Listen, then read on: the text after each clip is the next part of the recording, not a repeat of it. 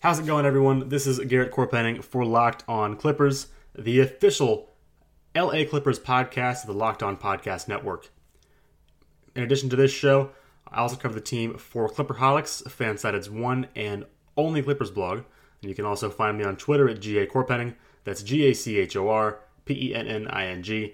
Feel free to send me questions there, as well as comments and anything else you feel relates to LA Clippers basketball. So welcome back to the show, guys. It is Tuesday, May 22nd. We have another great episode lined up for you today with some pretty interesting topics and some takes that you're going to want to miss out on. So to get things started here, I'll be talking about whether or not the Clippers should pursue Karl Anthony Towns this summer, as well as another few top trade targets. After that, I'll be talking about the most ideal free agent and NBA draft scenario for this summer. And because of that, I'll be bumping the flashback segment to make room. And to close today's show, I'll update you on the NBA playoffs and talk about some of the top headlines from yesterday and today. So, to get right into things, in case you haven't heard about this already, Karl Anthony Towns and the Minnesota Timberwolves are having some issues lately. NBA insider Zach Lowe reported on his latest podcast that the Wolves organization is not getting along very well with Towns and that he may very well be traded this summer. And to fuel those rumors, Suns guard Devin Booker tweeted the picture of Towns wearing a Suns jersey a couple days ago, as along with a thinking emoji, so to make people wonder, hey, is this going to happen? Could this be a possibility? And in addition to that, the Suns have also made the top overall pick available for trade, which makes everyone wonder, including myself, if they will attempt to trade for Towns. So I'm asking myself now, should the Clippers also try to make a push for Towns as well? And my answer to that is yes. I do think that pursuing Towns would be a good idea and probably should do it as well, in my opinion. Tom Thibodeau seems to like really non-versatile old-school players in his team for whatever reason, and Towns doesn't fit that mold. So the Clippers could offer DeAndre Jordan and both of their lottery picks to try to acquire Towns if they don't trade up. There will likely be better offers on the table, but the Clippers, I think, should absolutely get this on the table. Towns, I believe, is an excellent center on the offensive side of the floor, and while his defense does really need a lot of help, he is far more valuable than DeAndre Jordan.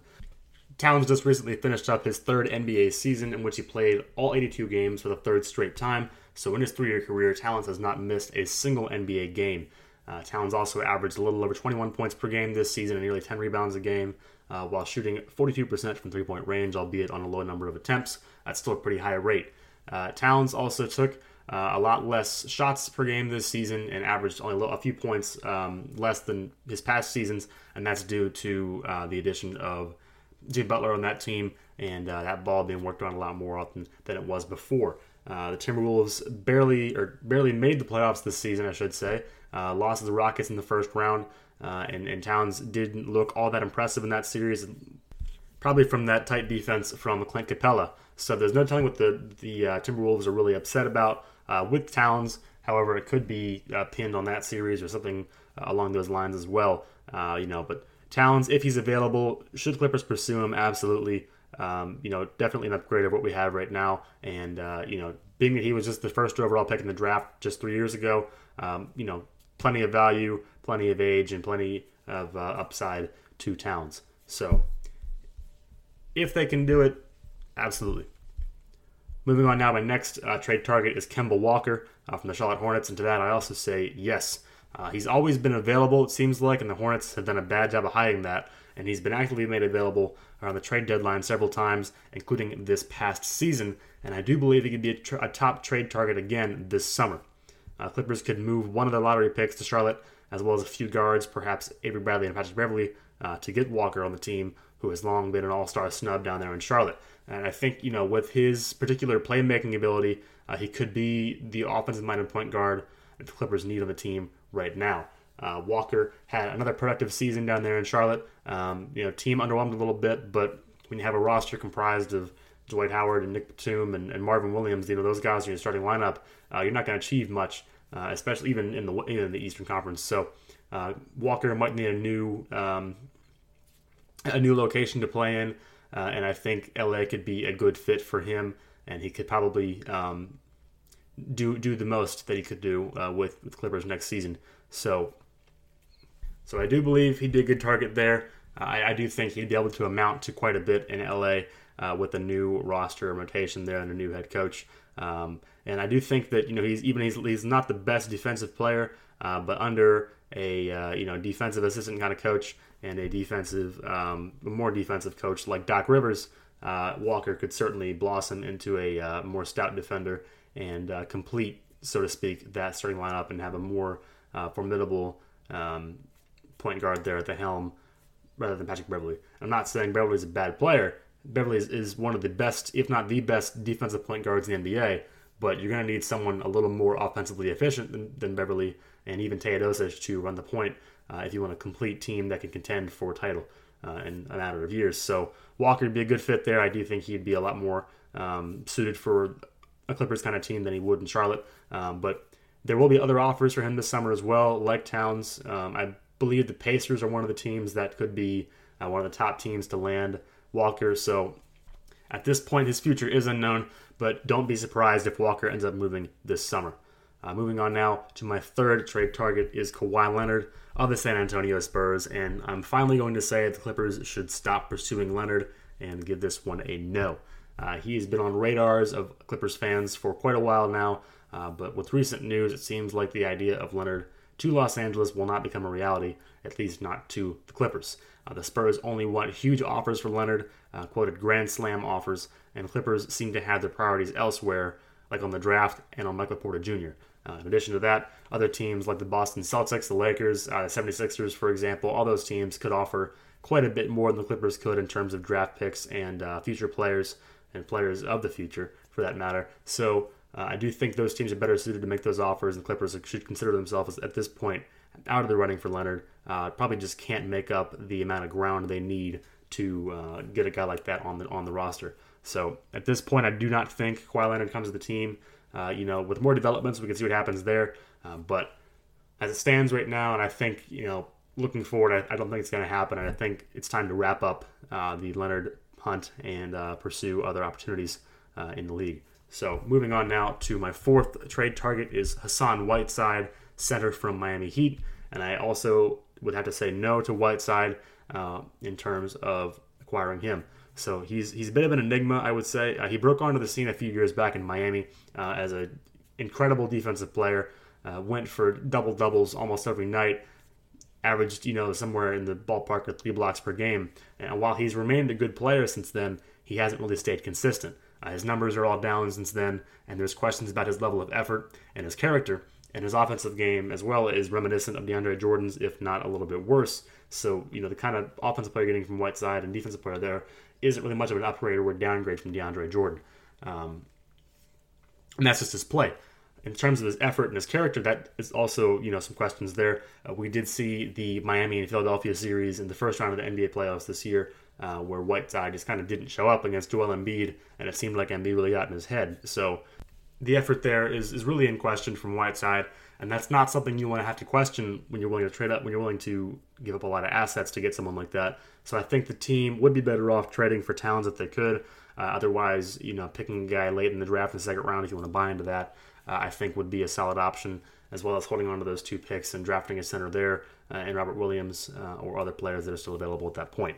And then lastly, the last trade target I think that could be available, could be a solid fit, is DeMar DeRozan for the Toronto Raptors, and I still will say no to him for a few reasons here.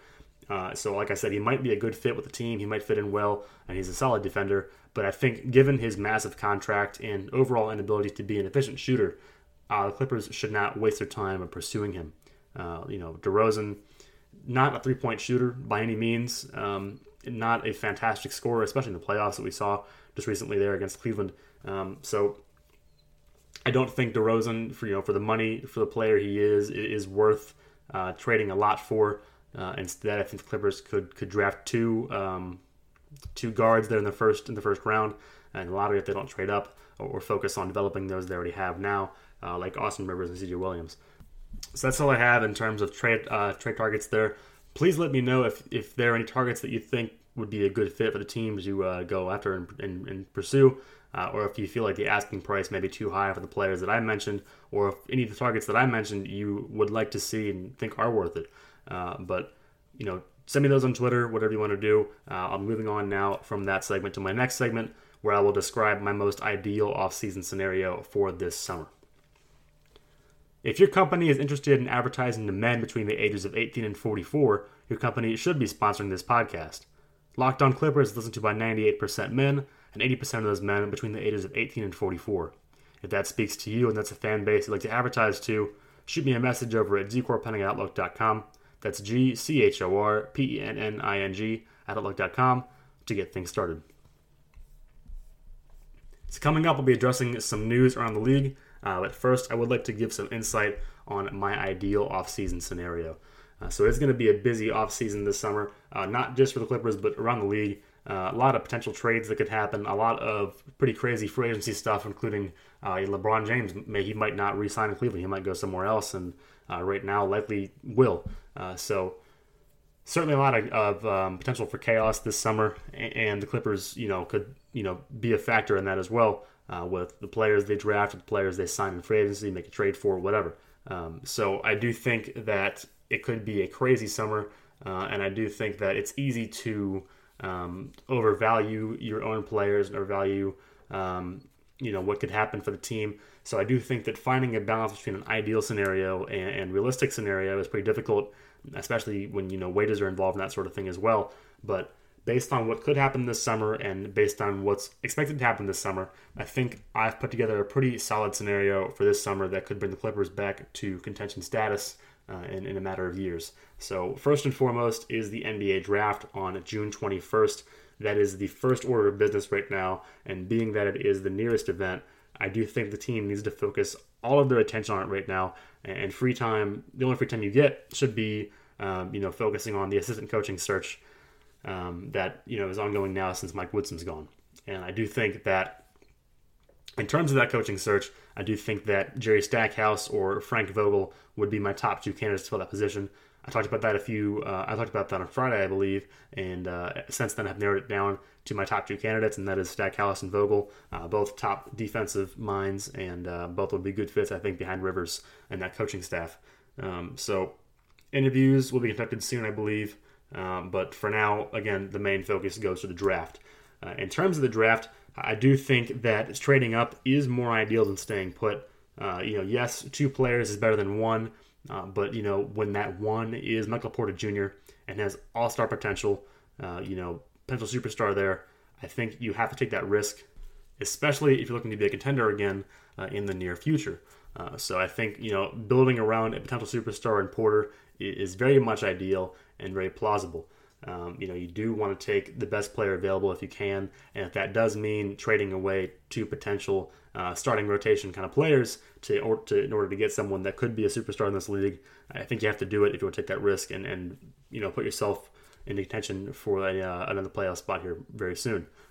So then after the draft, I do think the next step there is free agency, and I think first and foremost, the most concerning thing to me is not DeAndre Jordan or Avery Bradley or Austin Rivers, any of those free agents there. I think the most pressing thing is making room to re-sign Montrezl Harrell. He is a restricted free agent after this season, and I do think that based on the impact he had this past season and the production he put out last season with the Clippers, I do think that he is a vital piece of the team.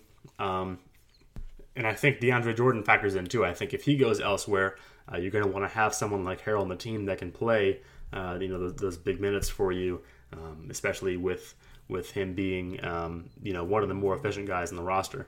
So I do think making room to sign Harrell is necessary, and I think that to do that, you have to hope that either Avery Bradley or Austin Rivers or DeAndre Jordan declines their player option, giving the team room not only to sign him, but other free agents as well. And I do want to mention, too, that Austin Rivers and Avery Bradley make less combined money than DeAndre Jordan. So Jordan might be the most ideal player to, let walk there or let go, considering the salary portion of it, but also considering the log jam the team has in the backcourt with all the guards there. Letting one of those two guys go as well might be a great, scenario for the team. And that is ideal, like I was talking about with this whole scenario here. But it is important to mention that Bradley, Rivers, and Jordan all have player options.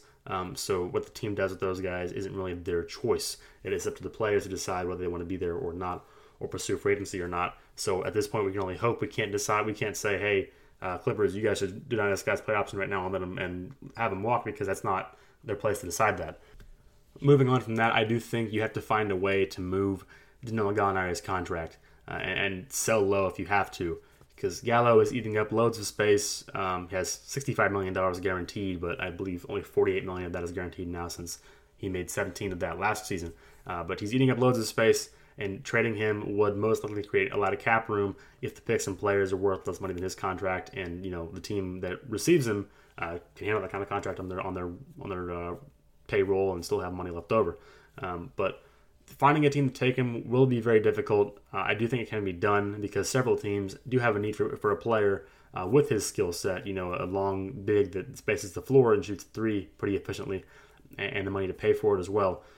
So I do think that Gallinari would be a good fit on other teams in the NBA right now. Other teams would certainly be willing to accept that contract if they have the means to. So potential suitors, I'm not really sure about. I've taken a look at other projected cap room this summer for other teams, and a lot of teams do have the ability to sign someone like Gallinari. However, in terms of fit, in terms of their own future plans, I can't really speak on that. But I do think that if the Clippers are serious about making some big moves this season or this offseason, Gallinari should be one of the first ones to go in order to make room for that kind of thing to happen.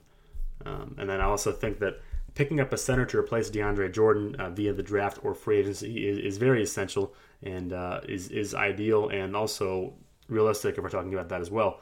It's a very deep class for bigs, this draft class, and I do think that there are several quality guys projected to go in the second round that could spend a good amount of time in the NBA. And like I mentioned earlier, if the team does sign Harrell, he can play some minutes there as well. But a few second-round guys that I'm fond of include Brandon McCoy and Chimezie Metu.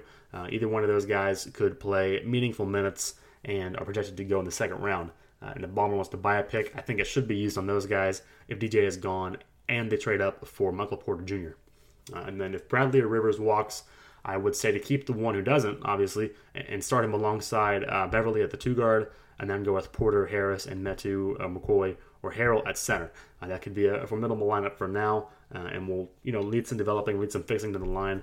But I think for now it'd be a good place to start, a good place to develop, and a good place to start off with some pretty young and promising talent.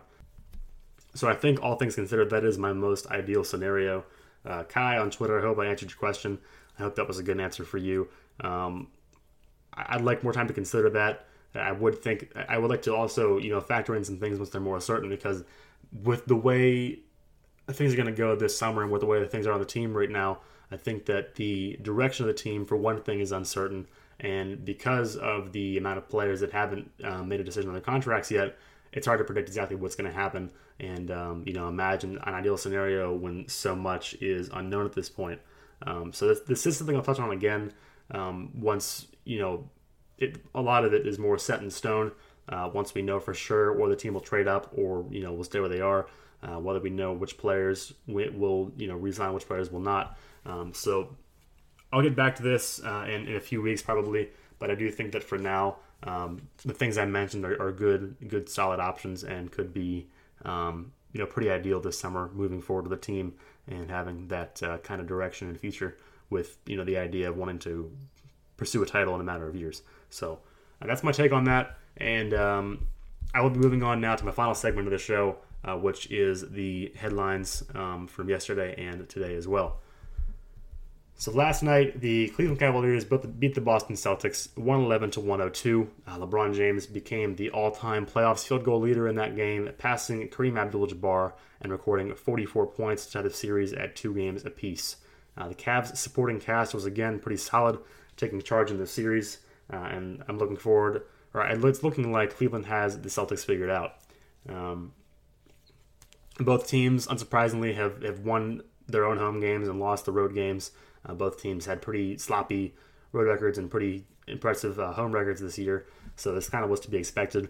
And home court in the playoffs especially is very important. So unless the Cavs can steal one on the road, I do think the Celtics win this series. But based on the last 2 games we've seen here and from the performances we've seen from LeBron and his teammates, I do think the Cavs have a really solid chance at pulling this series off and taking it in 6 or 7 games.